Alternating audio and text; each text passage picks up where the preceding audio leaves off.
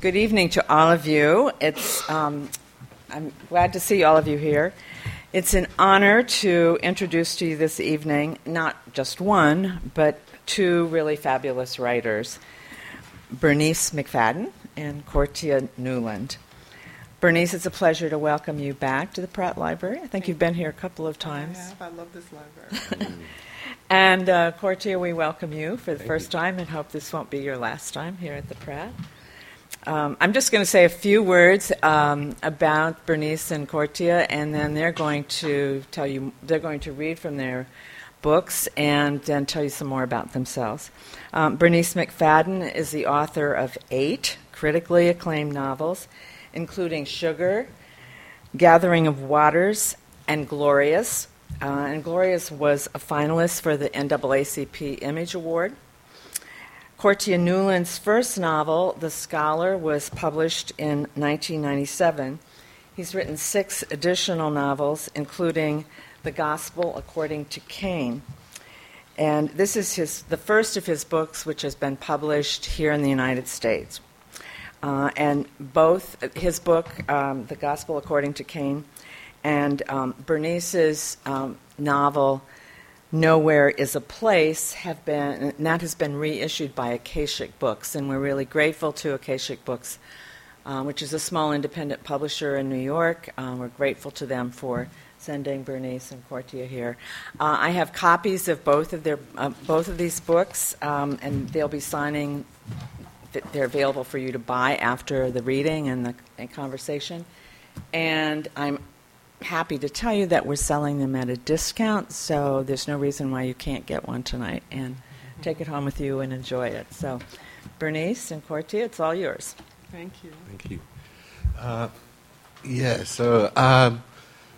I suppose what we're going to do is I'm going to introduce myself to you guys, tell you a bit about myself, and then I'll read from the book, and then Bernice will do the same, and then we'll just open it out to you guys. I'd prefer if we had a conversation. I think we both prefer if we have a conversation between ourselves rather than us just talk at you for the time that we've got. I was first published in the UK in 1997. I primarily write about young people coming from the council estates of West London, what you guys would call the projects. I mostly write about working class people, and I suppose for the first part of my career, I didn't mind being defined as being an urban fiction writer, but I know here and in the UK that has different connotations than what it once had. I believe that I'm writing in the tradition of writers like Rosa Guy, Anne Petrie, in a sense, Donald Goines, writers like that, who actually made poetry about the things that are happening in those areas and actually tried to talk about the human side of that kind of existence, that kind of upbringing, what was really going on for people who are living in, areas of, poverty and, I suppose a bit of degradation also for people who are battling with, issues of race and class. So that's primarily what I've been trying to do, or that's what I started out trying to do. I think maybe 2 or 3 books into my career, I was also writing plays as well, I was writing screenplays as well.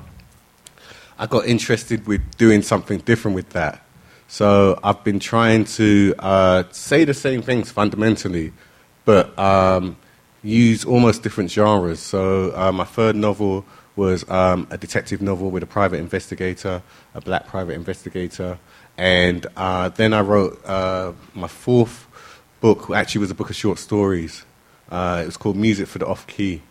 And the reason I called it Music for the Off-Key was because in London slang, in young London slang, off-key means like someone who's a little bit weird, someone who doesn't, it doesn't act normal. So we say that's really off-key, or you're really off-key, or something like that. So Music for the Off-Key meant stories that were a little bit different, a little bit strange. And so I tried to blend the surreal with the realist take on fiction. So I had a story about a young man from a council estate background who wants to leave and starts to grow wings, you know. And then I had a story about a boy who has come to England from Nigeria and is bullied by other boys, but he starts to find out that anything that he wishes for comes true, and he can use that as a way of getting revenge on the boys that are bullying him. So I started to try and, you know, because there's so many stories in the inner cities, you know, there's so many different things going on, and you tend to find that the stories that you see are the same old stories. And I know all of my friends, the people that I hang around with, the people that read comic books and stuff like that, they're dying for something different. So I decided to try and do that myself. Then my next book after that was called A Book of Blues, which is another book of short stories. And that was about love, actually, because I felt, you know, you very rarely see a book that is about black people, particularly black people from Britain, that is just about love, you know, just with no other really ulterior motives or no other issues, you know, just about, you know, our humanity in a sense. So I began that book with an epigraph from Ralph Ellison, you know, just saying the blues is an art of ambiguity, you know, and it expresses the irrepressibly human in, you know, under all circumstances. And that's really what I was talking about, you know, just let's look at black British people, let's look at working class people just as human beings rather than people who have issues, you know, whether it's issues with drugs or issues with poverty or with race and things like that. So then I got interested of the idea of talking about the issue of class in British society as it pertains to black British people. And so that's when I decided to write The Gospel According to Cain. The Gospel According to Cain is about a woman, a middle-class woman called Beverly Cottrell, whose son is abducted from her husband's parked car almost 20 years ago. He's never found again. And she rebuilds her life. In a sense, she divorces her husband and she moves out of her big house. She had a very nice house. Her husband was a lawyer. She taught in a private school. And she moves on to a council estate, and she believes as a way of giving back, she's going to teach creative writing English to kids that have been expelled from school. And she does that voluntarily because she's, you know, still, you know, got a little bit of money. And then 20 years after that, a young boy starts stalking her, following her everywhere she goes, and he manages to get past the security gates of her council block and knock on her door. And he says that he's her son, who's come back. And, yeah, she's never sure whether this is the case or not. And I think for me, you know, there is this case of abduction. It's based on a real case. But really what I wanted to explore was the divide between the generations, you know, and, you know, based on class mostly, and the fact that, you know, young people in Britain are feeling increasingly ostracized by their elders, in a sense, and that's regardless of colour. And that led to, I don't know how much you guys know, but the riots of 2 years ago in London, where, you know, basically, I mean, London burned. It really burned. It was a very strange night, because not only London was burning, but the rest of England was burning at the same time, and it was all down to kids on Blackberries, basically, who decided they'd had enough. And, you know, I mean, what they did wasn't right, obviously, but there was cause. There was definite cause, and mostly down to, you know, their outrage at the police, who'd killed a lot of people that year. But also their outrage at being ostracized from the society and being vilified, you know.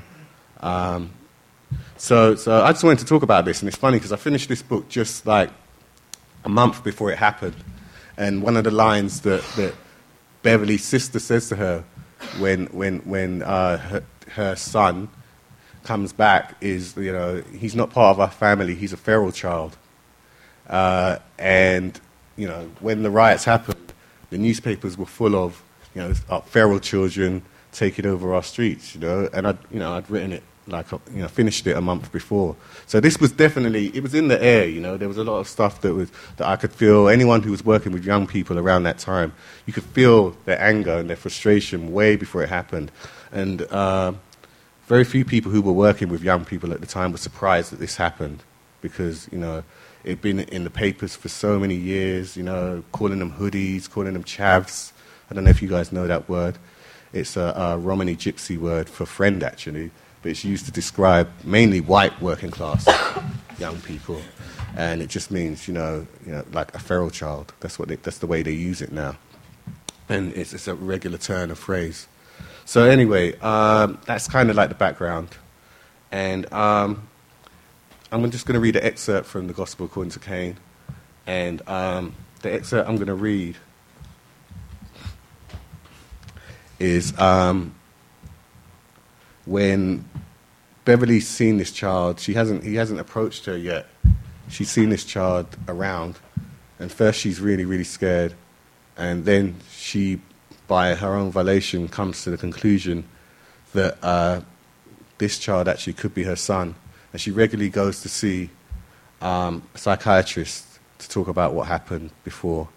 And she tells the psychiatrist that she thinks that she's seen her son. And she's obviously like, you're crazy. There's no way. And how would you know? He was 8 months old when he was stolen from the car. So that everyone's like, well, how would you know? You know, you wouldn't even recognize him now, even if he was.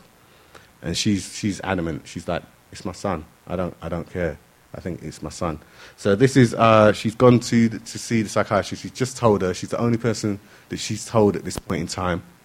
And she's driving back to the block where she lives.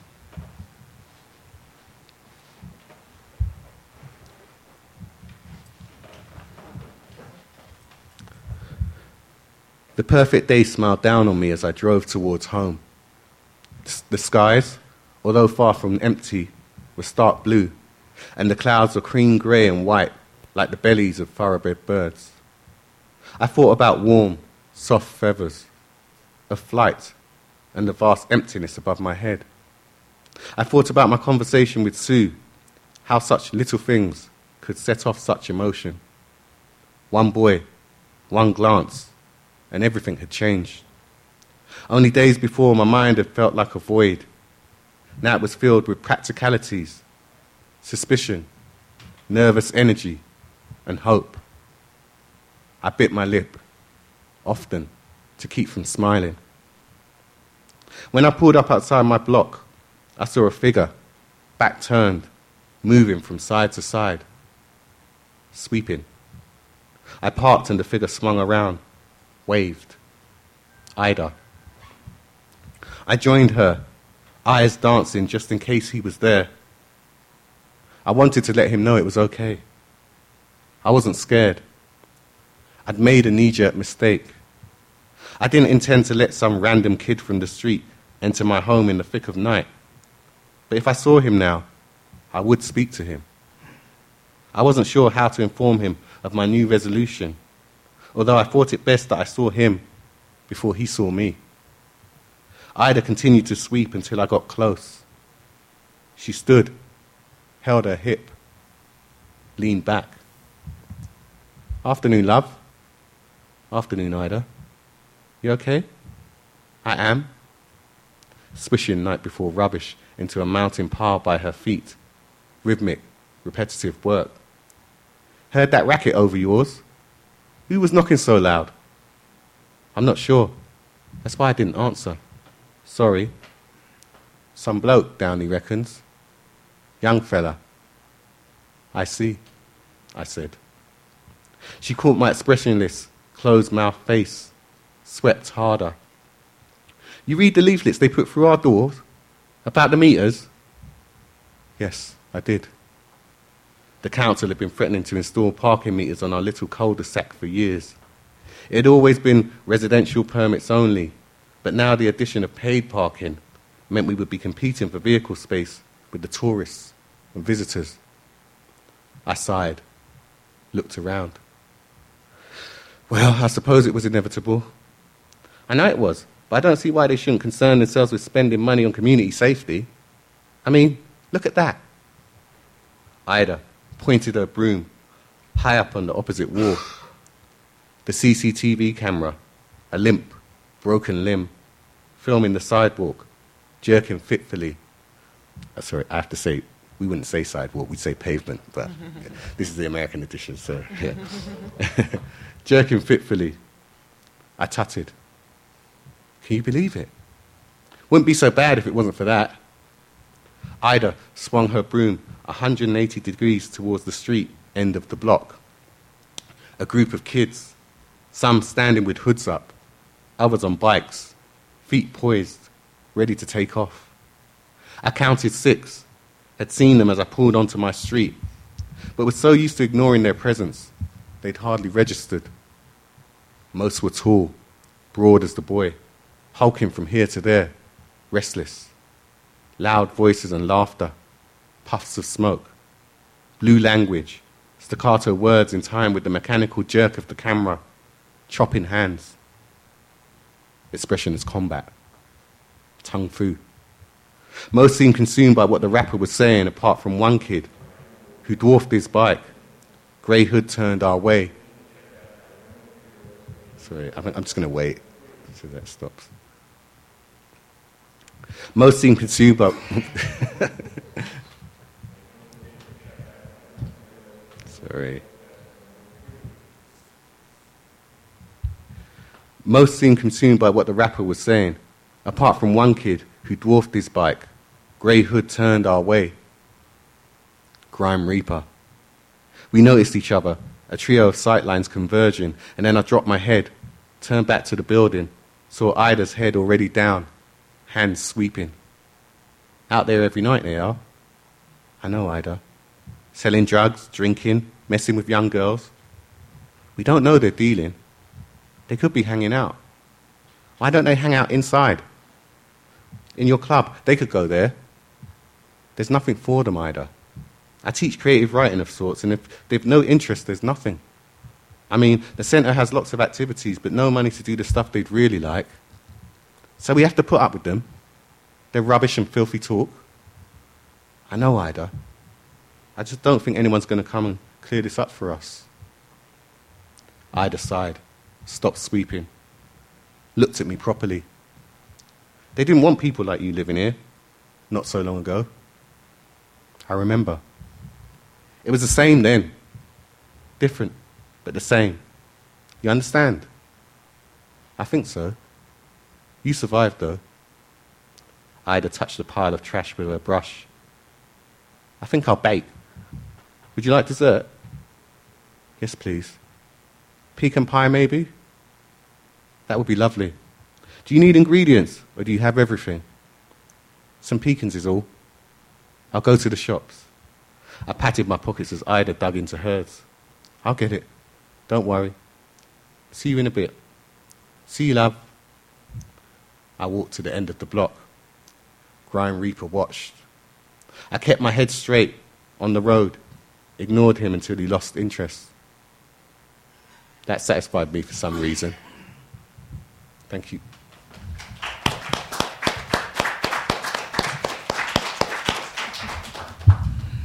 Good evening. Thank you all for coming. We really appreciate you coming out this evening.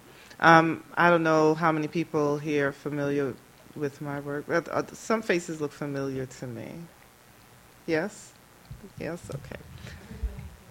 Oh, okay. Thank you for coming.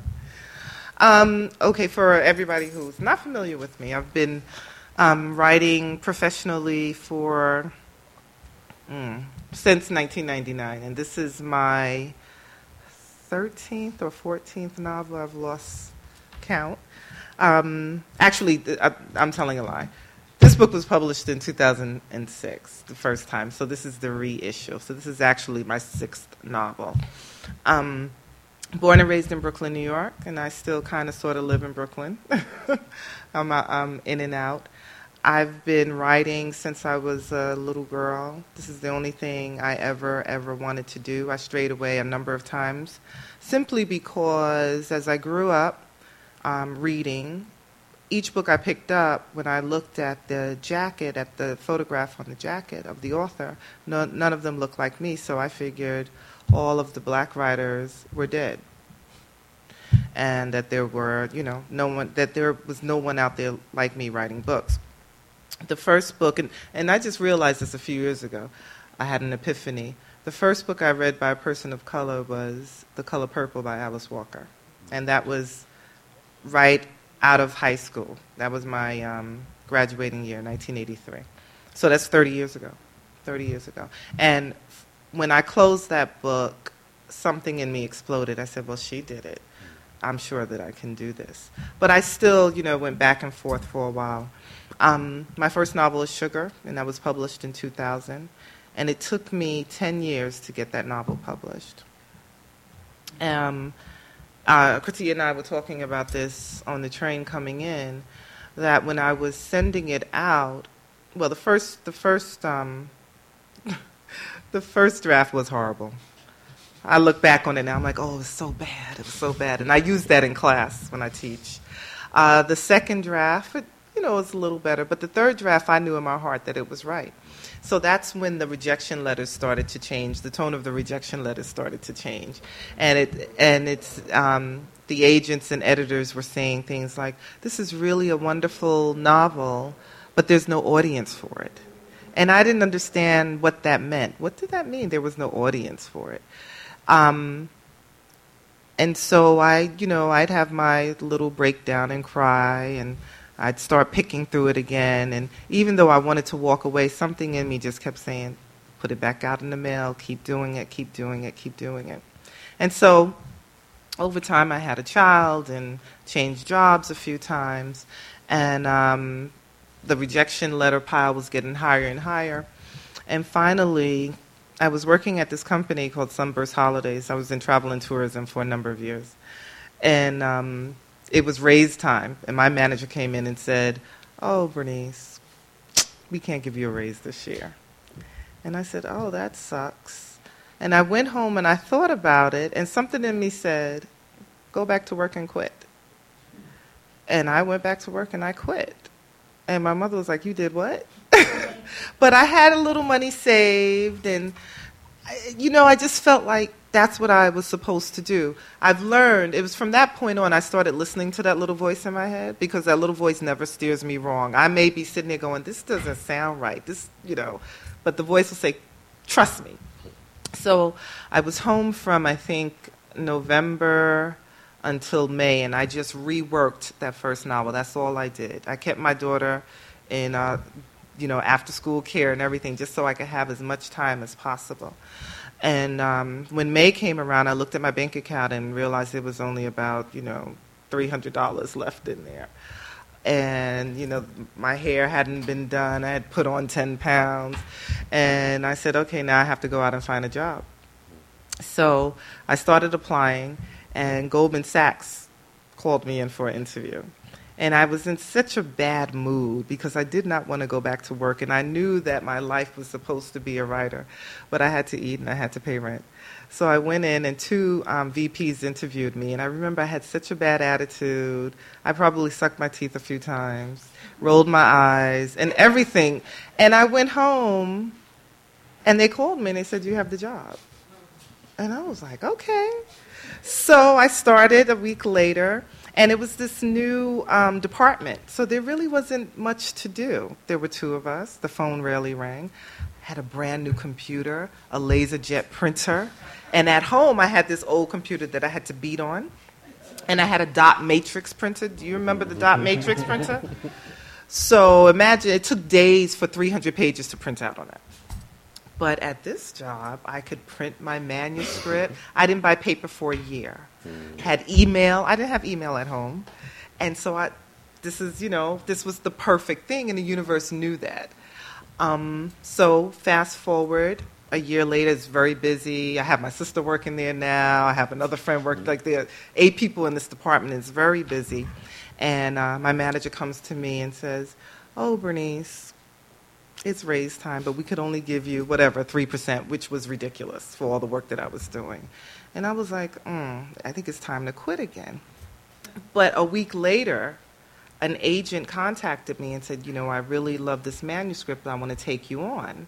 And I said, okay, but I didn't get excited because I had been to that point a number of times. And I knew from the stories that you can still get an agent, it can still take years before the agent is able to sell the work.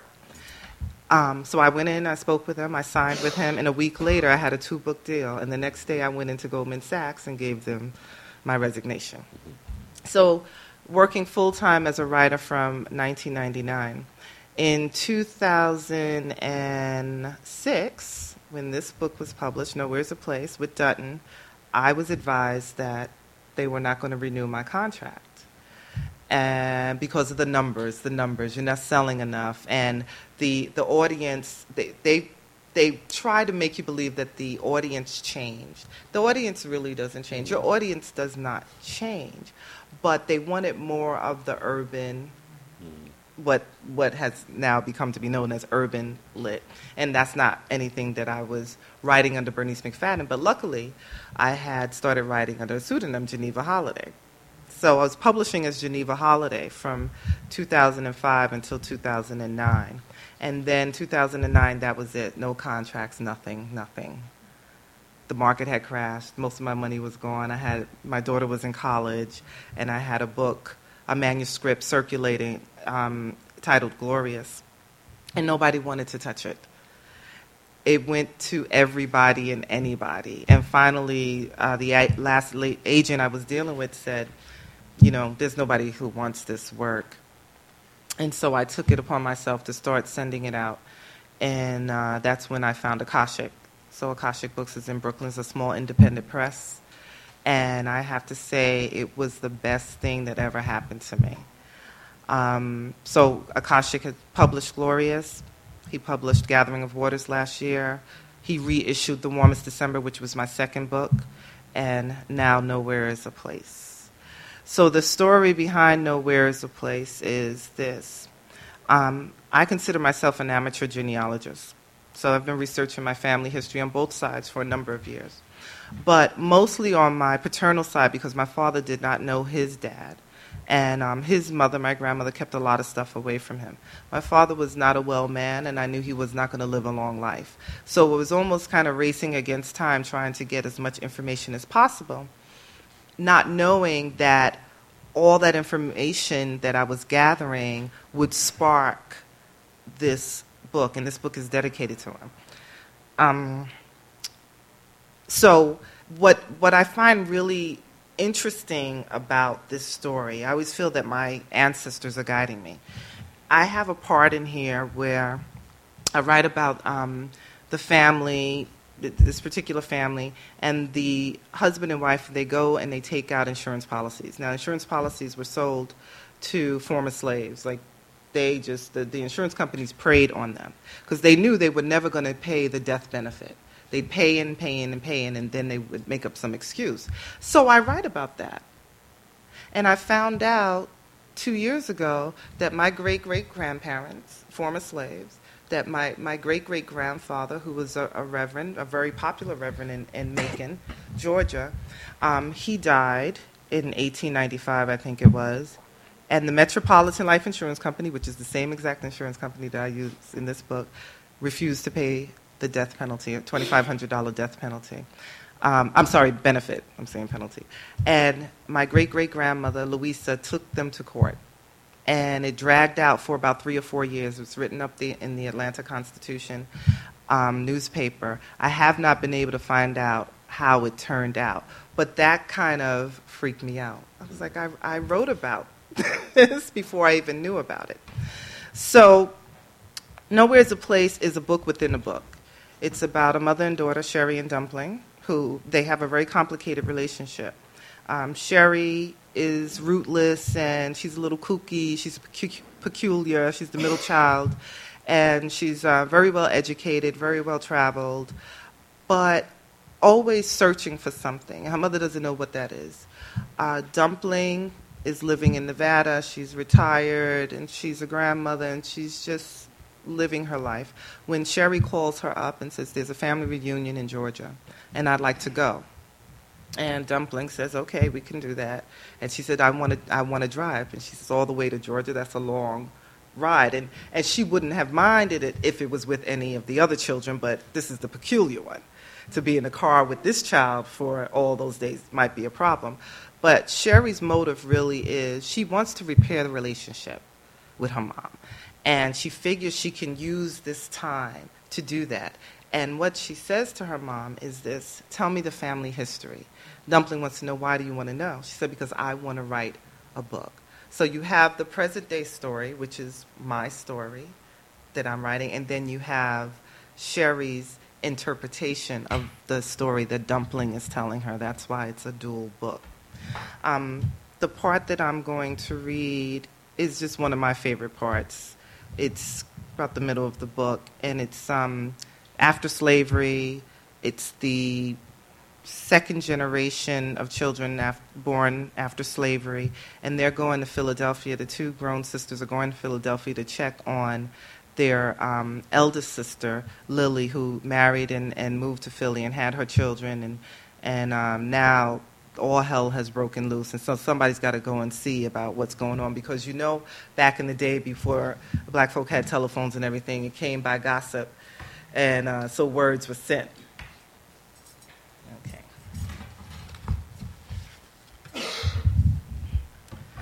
In Philadelphia, the neighbors welcomed Lily with open arms.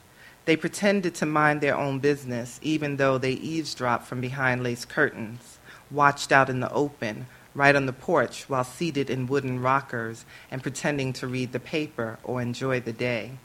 By the time Corinthians was dead, they tisk-tisk loud enough for Lily to hear and made sure she saw the arch in their backs and the upward tilt of their noses whenever she was near. Back then, Germantown, Philadelphia, was divided into pockets of Southerners, Alabamians to the west, South Carolinians to the south, North Carolinians with a sprinkle of Virginia people to the east, Georgians, Floridians, and Kentuckians on the north side, the rest settling in the middle. So there were some who knew the Sandersville Lessings personally, and the first words that got back to Seuss said, Lily come to Philadelphia, to Germantown, married woman, minister husband. She's sitting up in the front pew of the Church of the Black Virgin, white-gloved, proper dress, singing the Lord's prayers, smiling at her minister husband, bringing cookies to bake sales, buying furniture on credit, belly swelling, first baby come, a girl. She the sweetest thing you ever did want to see, light-skinned did, head full of black hair, pretty little thing. They name her Love. Second set of words say, she bought 2 life insurance policies, a new car, more kids come, a boy named Bernard Moses and a girl named Clementine Marie. Her hands full, one walking, one teething, one crawling. House nice, new porch, hanging flower baskets. They doing all right for themselves. A credit to the community, a credit to the race. Third set of words come. She a good wife, visiting her husband in the hospital twice a day, finding another minister to stand in for him at the church. The children clean, look sad for their ailing papa, though. Fourth set say, he went hard. Lily bawled like thunder, fell out at the coffin, cash in the policies, sold off the church and the building beside it, men coming and going, she wearing red gloves, red lipstick, and red beads around her neck, drinking, the devil's music playing in the parlor, another baby come, even though her husband dead. A girl, Lily named her Wella. What foolish kind of name is that?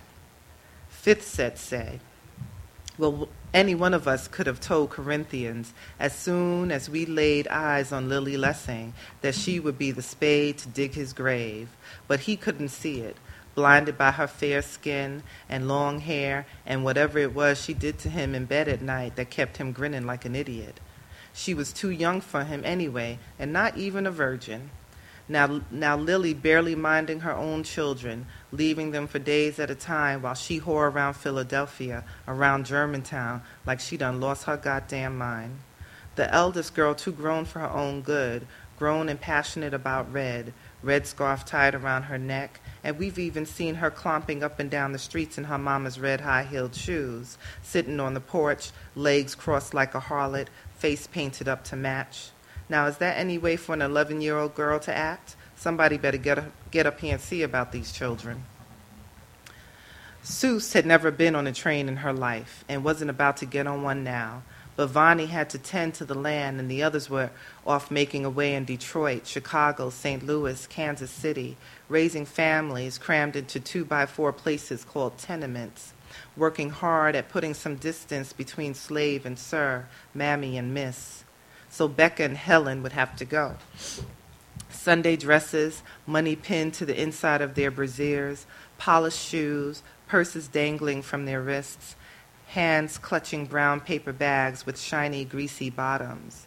Trees streaked by outside their window, army men laughing loud around them, women clutching babies, old people nodding off before the first whistle blows. Helen and Becca try to hide their excitement, try to look like this is just one of many train rides, but they give themselves away when they point and giggle like schoolgirls at everything and anything. They don't have money for a compartment with beds, and even if they did, colored folk aren't allowed that luxury. So when their eyes begin to burn from staring too long, they finally sleep, Becca's head resting on the glass window and Helen's on Becca's soft shoulder. I'll stop there. Thank you.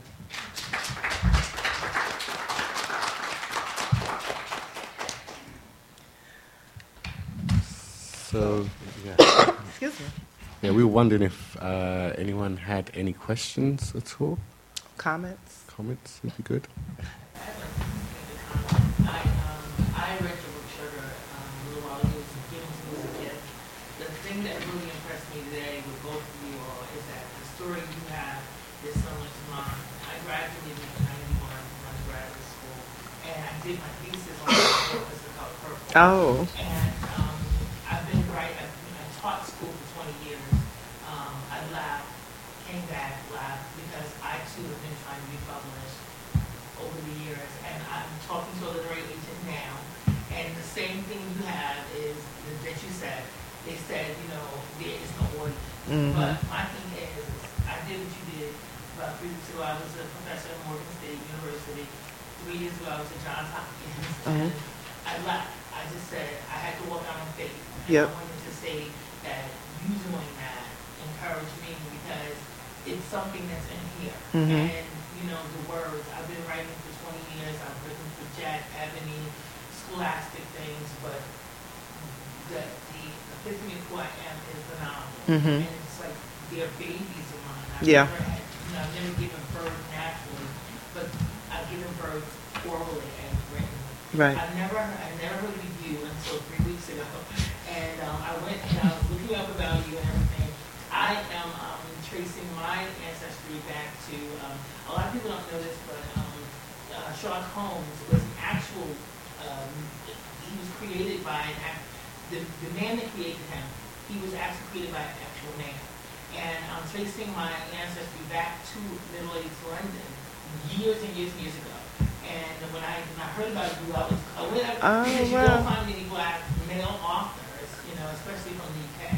And I was excited about that. And so I haven't had a chance to read your book. That's okay. But hopefully I will get a chance to read it really soon. But Sugar really impressed me. And meeting you today was like, it just was really good for me. Because I didn't know the story, your story. And now it lets me know, 8 books, 13 books later, look at you. So, Thank if you. I could just be happy, I'd be excited about that. But hopefully I will come up next year. I'll be looking forward to sharing shelf space with you. Thank you. I was just going to let you know we heard you on KCR over the weekend, and that's how we came to see you because it was so interesting. Oh, thank you. You know, we recorded that. I was in Florida at the time. Yes, I was in Florida, and it was a whole big scene, and I was high on Claritin, and my cousins drove me there like a bad person. It's great. I'm glad that worked. First of all, I heard the sugar, and that was like early last year. Mm-hmm. And after I read sugar, I couldn't get enough. Oh. And I have read everything. I just got Loving Dominant, Mm-hmm. and I haven't read nowhere other place. But I don't know. I just couldn't understand how I missed you because I look for black authors Mm-hmm. to read. I just don't read the black urban books, but I do look for black authors, and I've got, what I have, I've gotten a Kindle, Mm-hmm. and you can get samples. Right. So going through looking at all the black writers that I could find and getting samples of the book, and then I got the sample of sugar. I read it, and then I had to get something else. I really enjoy your work.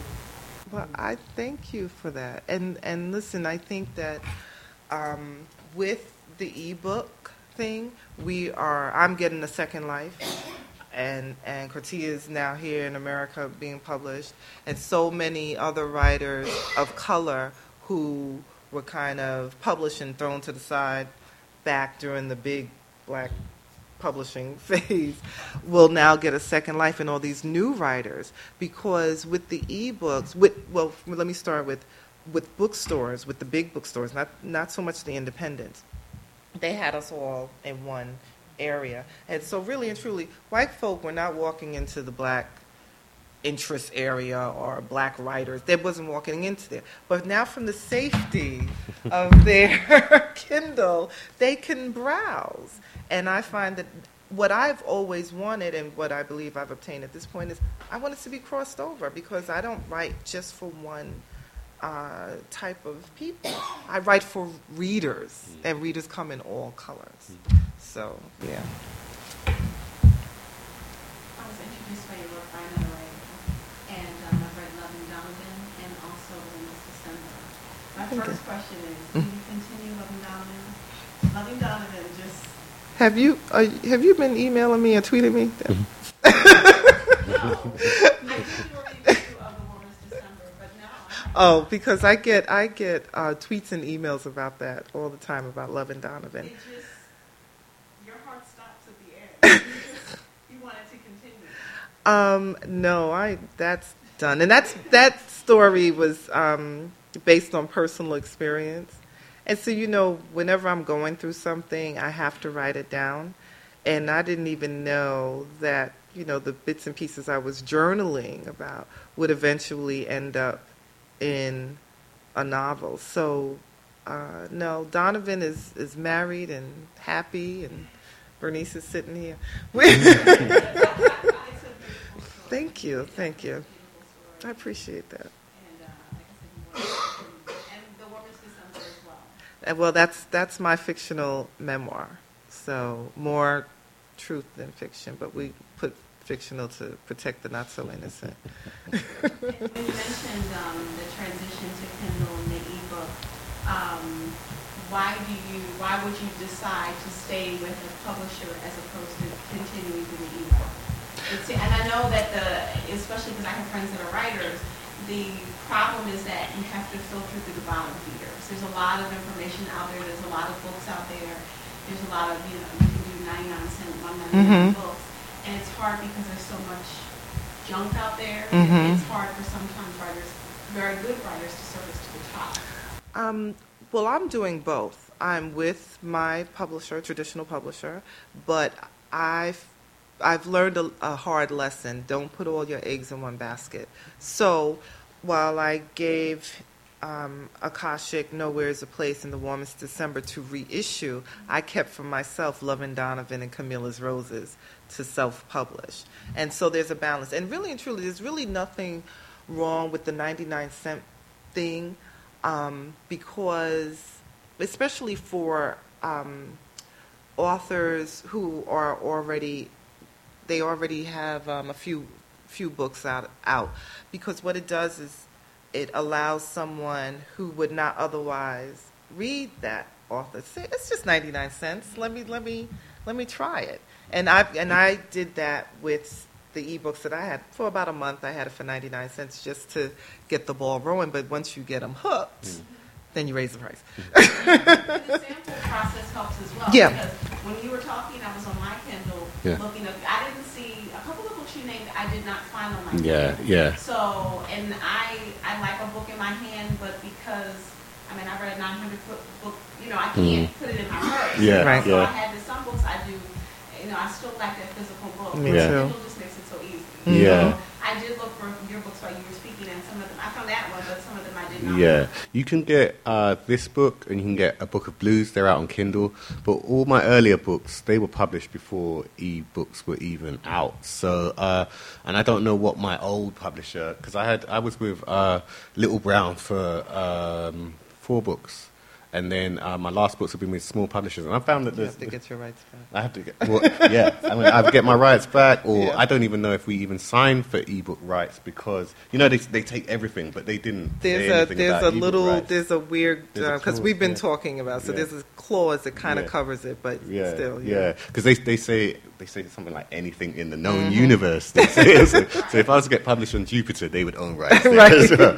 But I think we need to sort that out. But all my earlier books, they haven't gone forward with publishing them on Kindle and stuff like that. So I've got to sort out how we can get that done. But the later ones, Book of Blues and this one, you can get on Kindle over here. Yeah. Can you talk a little bit more? I studied abroad in the UK, and in London actually, one of the interesting things I found was like that. Their struggles are a little different because they didn't have the type of civil rights, and it wasn't like that level of slavery. Wasn't in the UK specific. It was more than like it was either colonies in Africa or it was like the level of slavery in like the Caribbean colonies. But I think that like a lot of times there are a lot of parallels between like the Black British experience, especially the Black urban British experience, and the Black American experience. And so is there a way, have you thought about ways to kind of bridge that a little bit? I know there was a play here recently called Amina's Kitchen. Yeah, Kwame's play. Yeah. It's phenomenal, but I think what caught people a lot of times is that there's a lot of parallels between what was going on in the UK and what's going on here. A lot of times here people are talking about, not even call it feral children, but they like those ghetto children, with the gang problem here. Yeah, it means. So I just wonder if you could, have you ever thought about kind of doing things to kind of bridge the gap, maybe like a half story, or like one parallel in New York, one parallel in London? Yeah, I got to take that back actually to where you started. The first thing is that the Brits they by no means started the whole slave trade industry, but they were certainly some of the most brutal, where that in that regard, and I don't think it's difficult for me to look at it that way in terms of you saying that it's slightly different because it was the same thing. It was just people that were taken to different places. So, there would be people that would be taken from Africa, as we know, and then they would be taken to the West Indies, and then they would be taken to America. And sometimes even, like Jamaica was the island where you took the bad slaves from America. And, if you really messed up, like, you burnt down somewhere or you ran away a few times and stuff, they would ship you to Jamaica. And so... In terms of a parallel between, like, when I was in the UK, one of the things that I understood, they didn't have, like, kind of the homegrown civil rights. And even though there is, like, that's not really true. Yeah, that's not really... The African presence in, or the Africana presence in the UK was more as much immigration. Yeah, it was immigration. They deal with more at the levels of immigration, not that, even though there is this African presence in the UK since, like, way back. Well, the Romans. Yeah, exactly. But I don't think that, like, it seems like when you talk to some people in terms of, like, what's going on there, it seems like everything is recent history, like, from the 50s and 60s on, then you start having, like, the idea of, like, theirs is more like it seems like more of an immigration issue versus, you never really accepted me as an authentic British person, because, like, my family just came over in the 60s or 70s, like, it's kind of like, I'm here but not a part. Like, I don't see it that way, but it seems like that's the way that overall society kind of works. Yeah, we don't see it that way at all. I mean, but then, there's obviously going to be a different take on it. Yeah, I mean, definitely, there's been black people mainly came to England, after the war, like en masse in a big group. They came after the war, but there has been black people, in England from way back from the First World War and before that, and there's always been pockets of black community. So after the Civil War over here, there was 200,000 black people in London, and so who left, to escape, because people wanted to get their freedom over here, and they thought maybe after fighting in the Civil War they'd get their freedom, and then they found that wasn't true, and then they would come to London. So there's always been a black community. Queen Victoria was talking about trying to get out the blackamoors, that's what they called them at the time, and finding a way to deal with the black problem.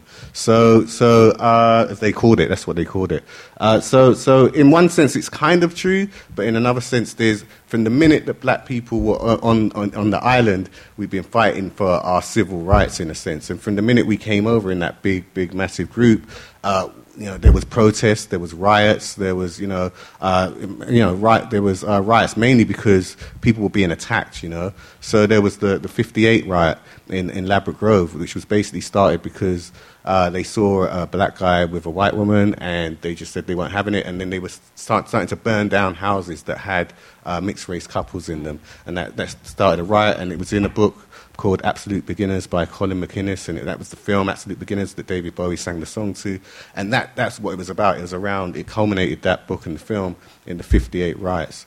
And so, for me, I feel that we've had to fight. From the minute we got there, we've had to fight, and it was fighting to say that we were part of the fabric of the country, because most of the people who were there had fought in World War II, and had fought, for Britain, as part of, the West Indian armies and stuff. So I think that for me, it was always about civil rights in that sense, and I think there's not enough conversation about actually the similarities. I'm not intending to do a book about that.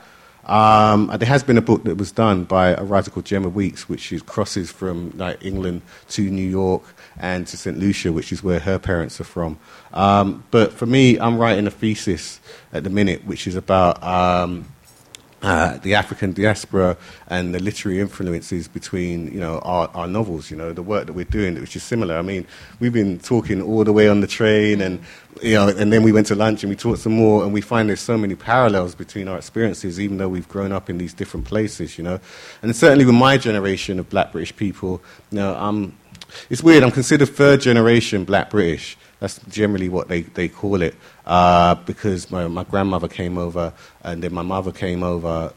She was brought from Barbados to live in England, and then I was born there. But I actually consider myself first generation in the sense that I was the first generation who was born in Britain.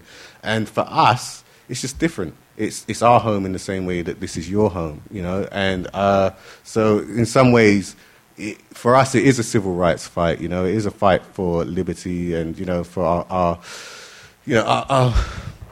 intellectual, artistic freedoms. Our right to be British, in the sense that we were born in that place. We don't know anywhere else, in a sense.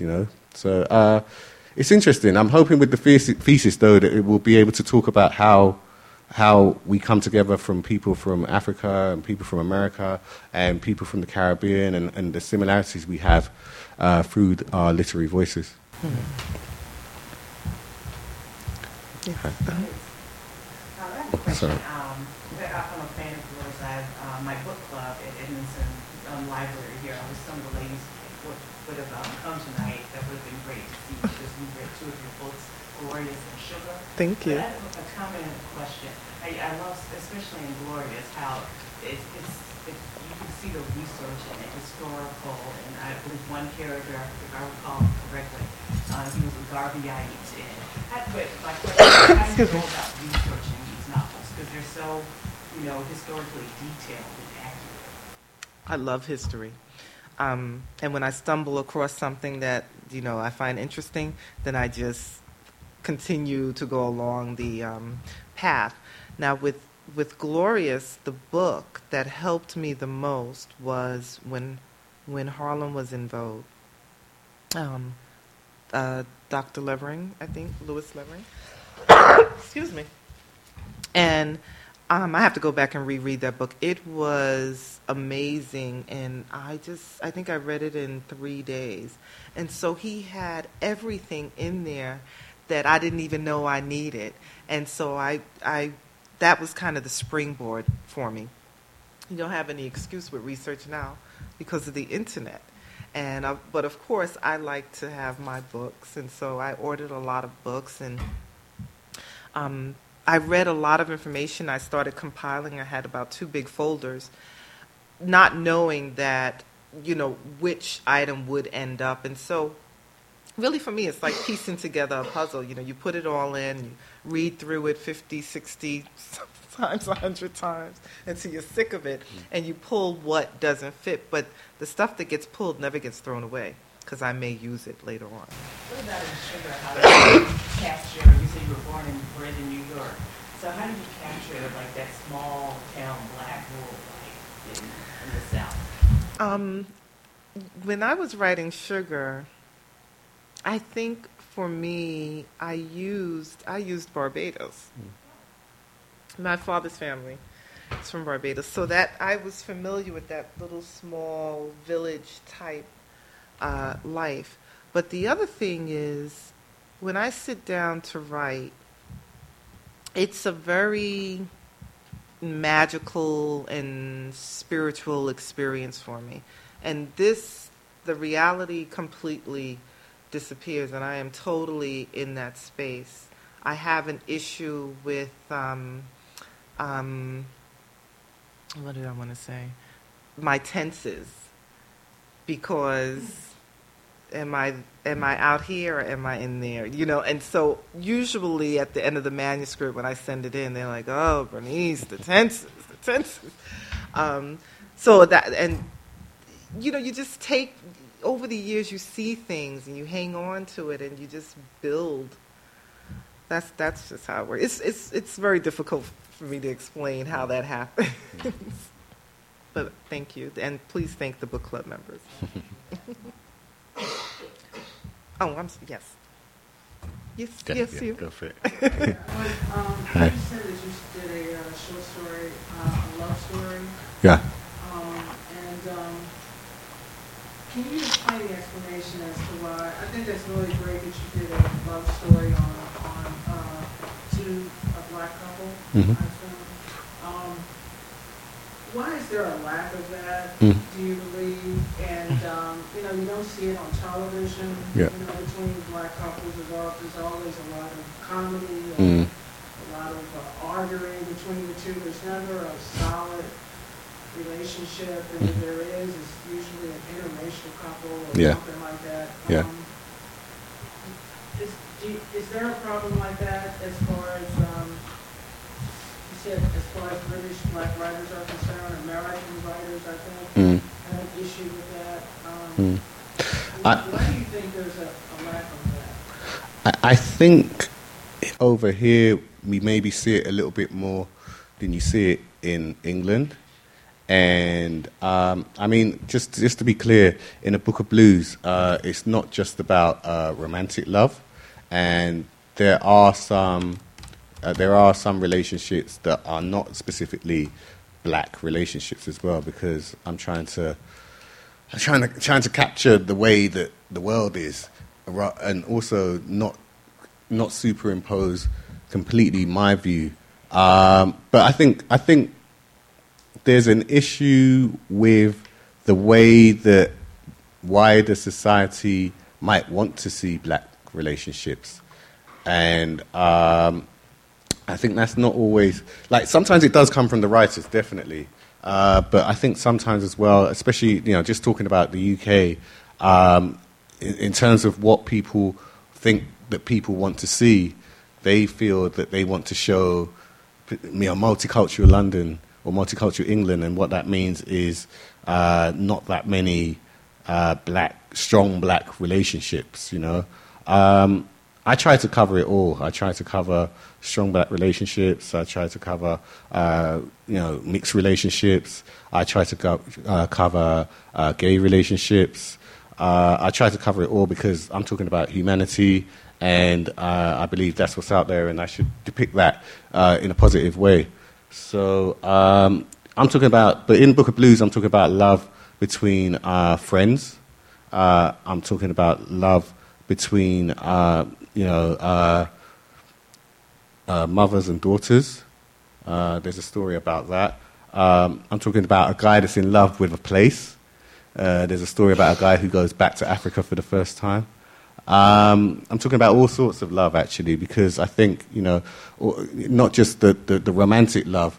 There isn't just a lack in just romantic love. There's a lack in all sorts of love, and discussing black people being in love, or the reason it's called a Book of Blues is because it's about people who are struggling with love, and how love can actually be a struggle for people, that sometimes you get through, sometimes you don't get through, sometimes, it's just, our conflict with love, the fact that love can be a conflict as well. It's always a conflict, even when you're in a good, stable relationship, it's hard. It's hard. So I wanted to talk about that. And like I said, without all because usually I have that in my stories anyway. I found as a writer, when I first started writing my novels, even though, they were set on this housing estate, it was about love. The underlying theme was about love. It was the love of these two cousins who lived on this estate, and how they so wanted to protect each other from, what was going on in the street.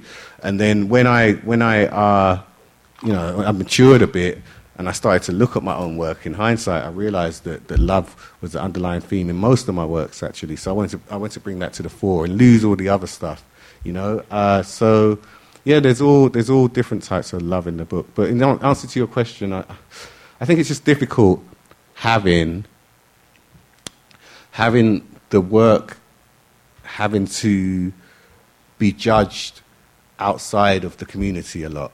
And it means that people make concessions themselves sometimes, they choose to make concessions, they choose to write, to say, okay, I'm not going to depict that because that's not what people want to see, or it's imposed on the writers and they're saying there's no audience for that type of thing or whatever, So, I mean, it's hard for artists of all colours, and, but especially for black artists, because, we don't always control the mechanisms which puts the work out there. Yeah.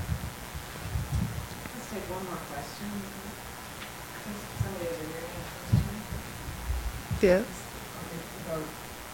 Sugar and This Bitter Earth.